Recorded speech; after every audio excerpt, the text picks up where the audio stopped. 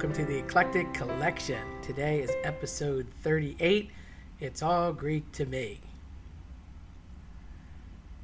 There are quite a few Greek gods, and mythology is just something that I've always thought was cool and been interested in. Read the book years ago, English class like probably everybody else did, and I just always thought it was neat, the stories that went behind him. So I'll talk a little bit here and there about some of the more popular and specific ones as we go along in some episodes. But I thought it would be nice to start from the very beginning as to who is who, literally, or who is whom, in this scenario, because we have Greek gods and Roman gods, and even though they're the same person, a lot of people get them confused. I feel like the Greek is more popular, but the Roman sometimes can be interchangeable, and just who is who in the story. It's a who's who of gods, if you will, little g, and talking about that, what they are known for, and maybe some things that go with them in terms of icons and what their famous background is. So I think I first got hooked with Clash of the Titans back in I think it was 1980, Burgess Meredith and Harry Hamlin. Although they have remade that, I think Sam Worthington, and it's okay, it's cool, I'm not going to lie, but I really dug the original better. So if you like Clash of the Titans, or that was kind of neat to you, I find myself saying, "Unleash the Kraken" all the time when somebody's angry that I'm in the room with. There's just a lot of characters that come into play. So these are really just focusing on the gods that lived in Mount Olympus, above the Ethereum, as they like to call it, which was considered the heavens. So Zeus, of course, we kind of start there. Zeus is a.k.a. Jupiter in the Roman, so I'll be giving the Greek first and then the Roman. So Zeus is known as Jupiter in Roman world. God of the sky, he's the chief deity, and the lightning bolt and the eagle are generally symbols of his. So when you think of the whole like crashing lightning, it's usually Zeus. He was the king, if you will, of the gods, the chief god. Hera, his sister, we'll talk more about that later, also known as Juno, typically known for women, marriage, and childbirth. Athena, also known as Minerva, was the goddess of war, handicraftsmanship, that's quite a word, practical reasoning.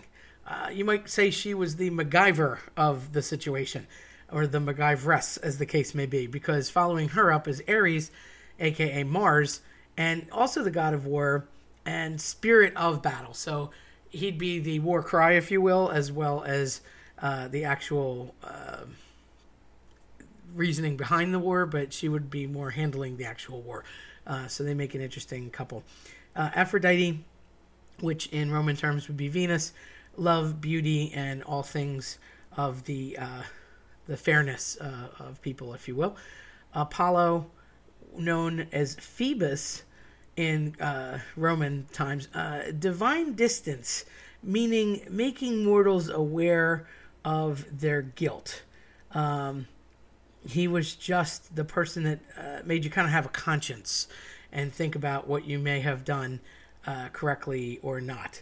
And a lot of times he was the intermediary between mortals and Mount Olympus. He sort of spoke for the people and translated, if you will, into God speak, and then the gods would relay a message to him, and then he would speak in a way that mortals could understand.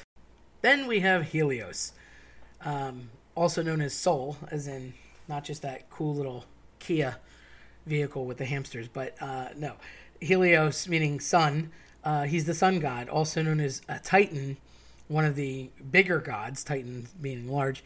He generally was known as a chariot wielder who would go from east to west every day, often in a big chariot, like pulling a big cup that he would stand in. So when you say of a heliocentric universe, the same idea appeals, that a sun-centered universe, which took them a long time to come upon because people thought the Earth was flat. People thought that the universe revolved around Earth. All not true, despite what some people may still argue. Following that up was Artemis. Artemis, also known as Diana, she was the goddess of hunting, wild animals, vegetation, and chastity. It's quite a conglomerate of things there, and they're sort of all over the place, but the hunt, if you will, that's really the big key there. Selene Also known in some circles in Roman as a different Diana, but also known as Luna, which makes more sense to me because Luna, based on the Latin, is moon, and she's the moon goddess.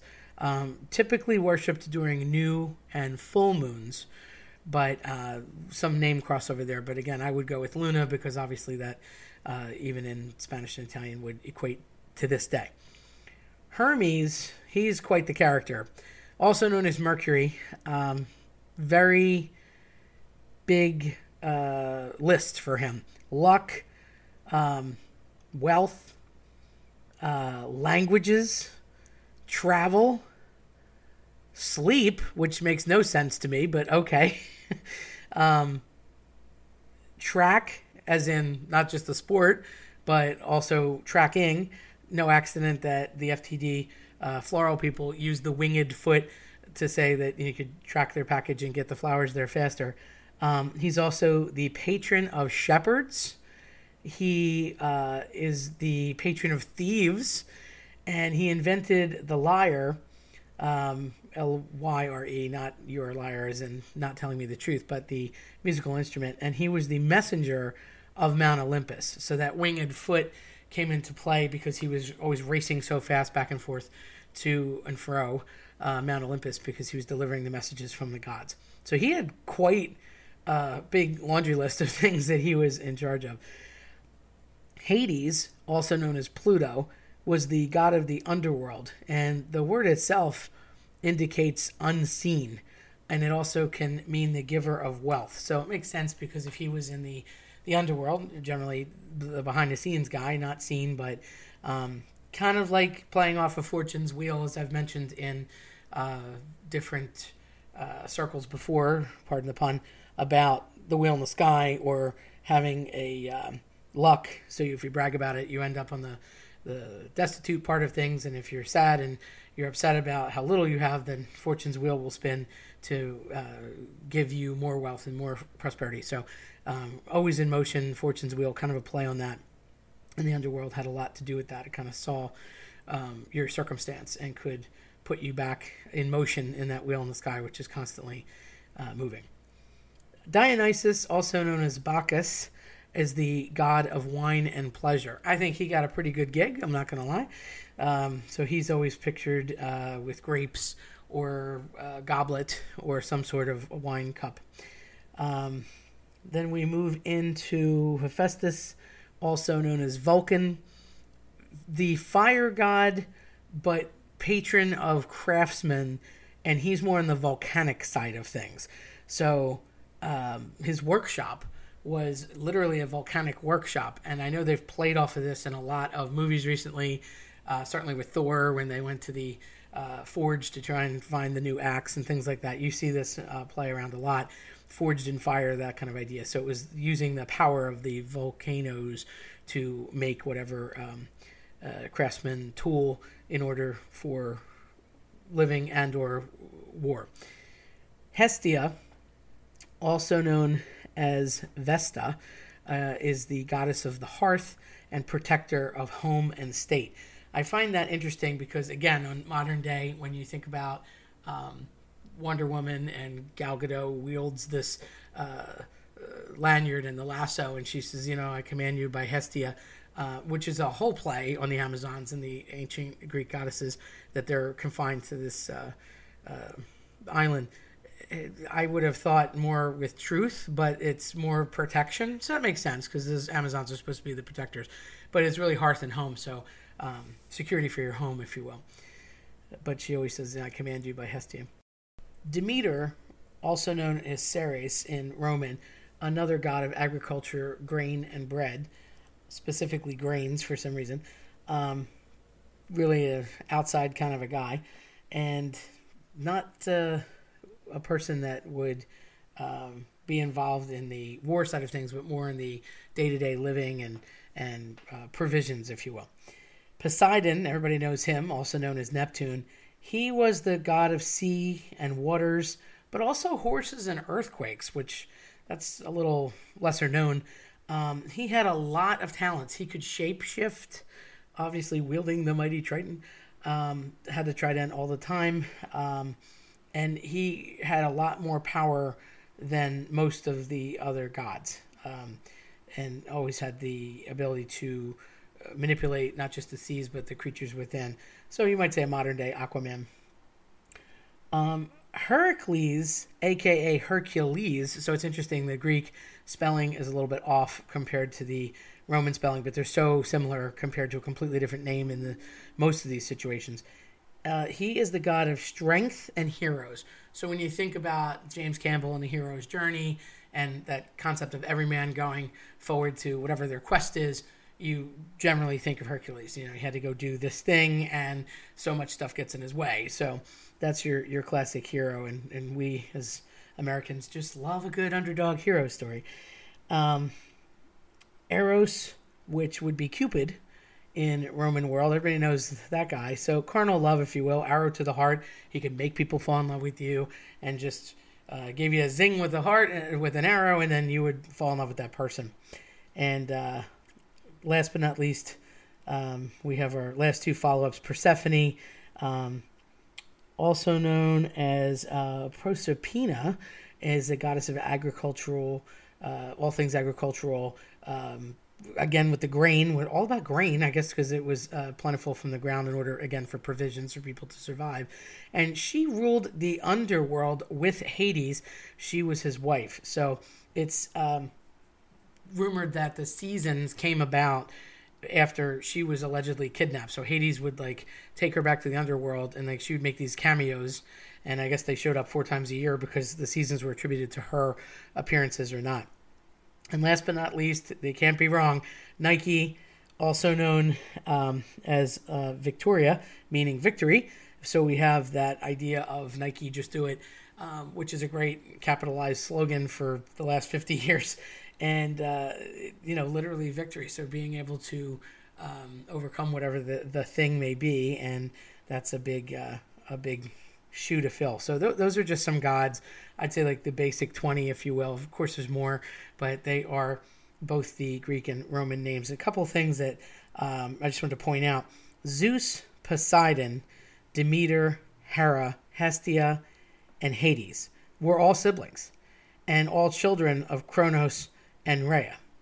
They were the parents. And Kronos, you think, god of time.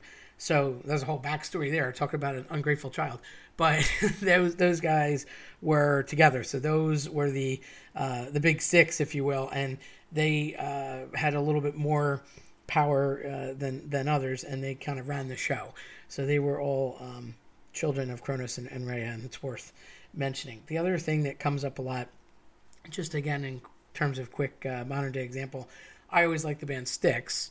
Well, the river Styx was supposedly the separation between our world and the underworld. And Charon was the gatekeeper, if you will. He was the ferryman that you had to pay to get across from the earthly side to the underworld side. And very often you see coins placed over the eyelids of the dead so that when Charon came to collect, if you will, kind of a Grim Reaper, but not quite, he would take that payment to cross the body over to the underworld. And if there wasn't a payment, then that person was left to wander, kind of lost in between zones. You see a nod to this in The Matrix when Neo is shot, and then in the end, he's sort of in a coma, but not. He can't get from the trainman area. A nod to Johnny Depp in the movie From Hell. He is talking about Jack the Ripper. The whole movie is centered on Jack the Ripper, and he puts coins in his hand for his partner to find in the end of the movie, and he places them over his eyes because he would do that throughout the victims all throughout the movie. So again, just some modern day examples where you would see this, but I just always had an affinity for the band Styx. However, that's where it came from. So it's kind of neat that you would think about a separation of one side to the other, and that's how you got there, the ferryman, if you will. So these are just some explanations of what you probably see a lot of. They use different names for things or references with everything in Greek and Roman mythology, and it's commonplace in our world, but maybe you didn't stop to think about where it came from or how that background originated. If you liked what you heard, then please give us a listen at eclecticcollectionpodcast.com, or you could certainly listen to us on your preferred platform.